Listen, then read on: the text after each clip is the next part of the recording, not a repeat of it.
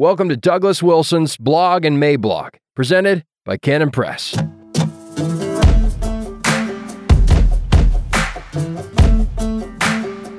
Isker, Dreher, and Me, September 11th, 2023. Introduction. Here's the plan, guys. I'm going to begin with a brief review of Andrew Isker's book, The Boniface Option.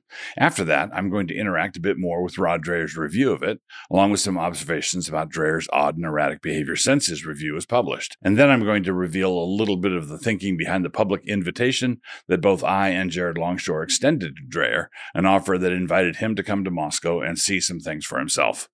In short, we will begin with the public stuff and then move gradually into some inside baseball stuff. And you, because you are premium members, get to read all of it.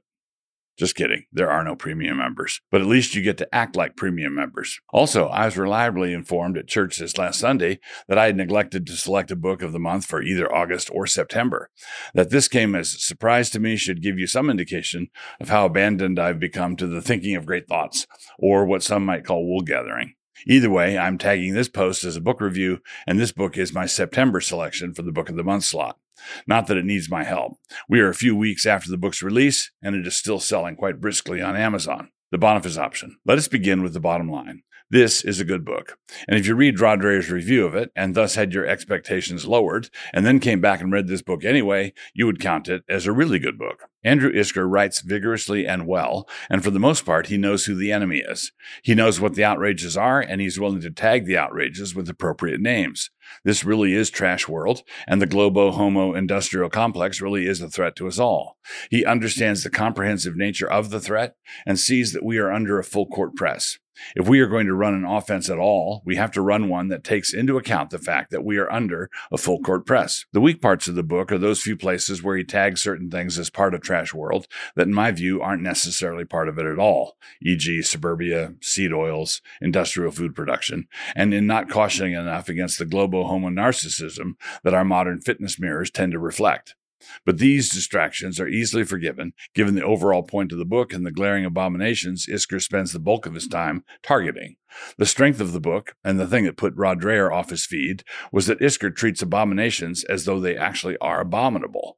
He sees them for what they are and gives them the treatment. Quote, "If you had ever wondered how the Benedict option would have been if its author were a late millennial Calvinist meme lord of Moscow, Idaho, well, now you have your answer." Rod Dreher reviewing the Boniface Option. But there are callings worse than being a meme lord.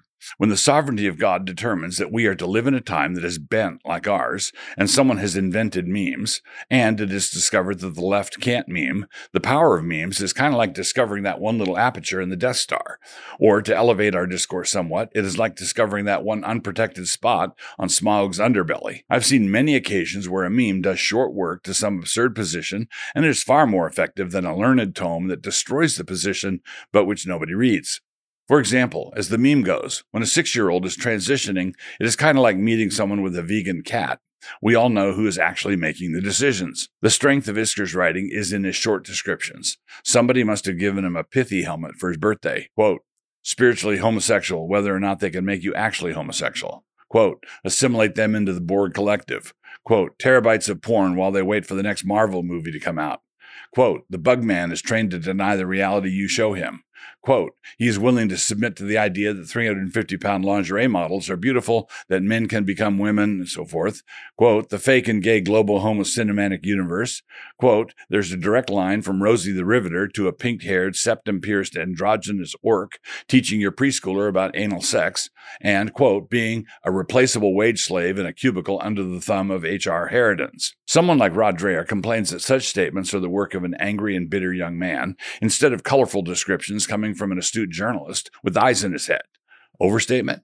There are a bunch of readers out there who've had their own personal run-ins with the H.R. Harridans, and they don't think it's an overstatement. And we've all seen the efforts to make plus-size lingerie models a thing, and we wonder less at the models and more at the agenda of the people trying to make it a thing. In short, the kind of writing that Isker puts out has traction for a reason. The real concern is not that so many people are attracted by this kind of writing.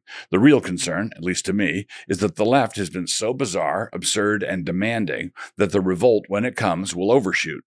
Although Dreher thought he saw that kind of thing in this book, thankfully I did not.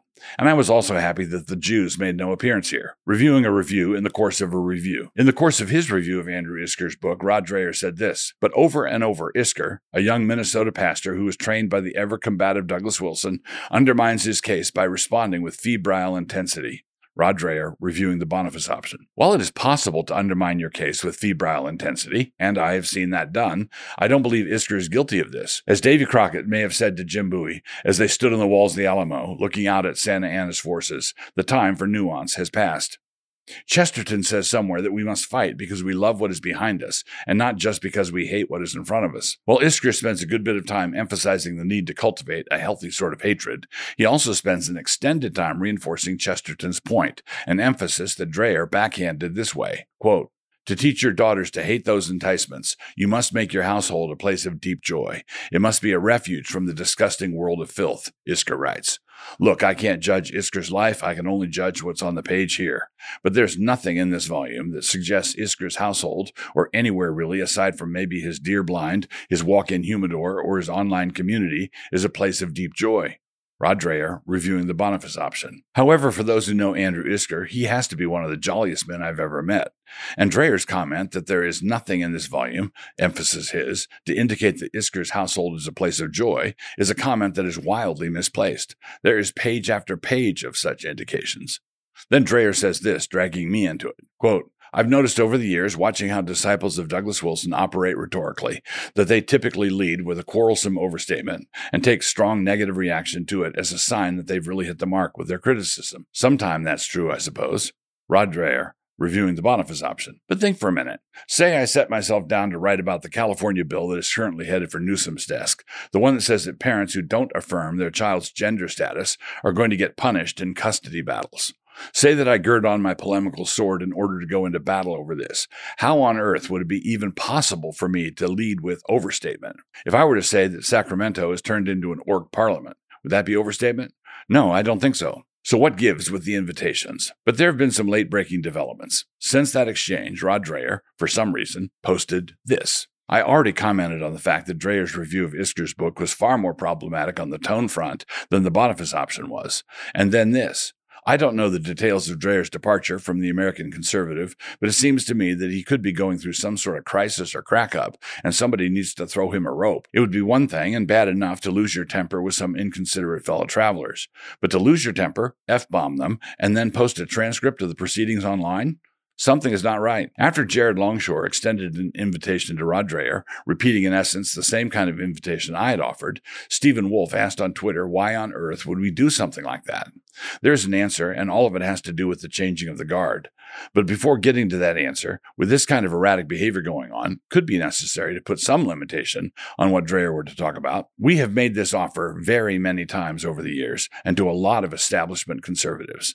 Not one has taken us up on it. We've offered folks the same deal we offered Dreher, and we've also offered to fly me to where they were in order to meet however they were willing to meet. We've been willing for private meetings, no cameras or mics, and for public meetings for discussion. In the early years, this was refused because Big Eva did not want to give us any airtime. What we were teaching did not accord with the established narrative, which was that evangelicalism was destined to drift steadily left. But in recent years, this has changed. Now the problem would be quite different. Before, our proposals, our teaching, and our entire approach seemed, radical, kind of out there.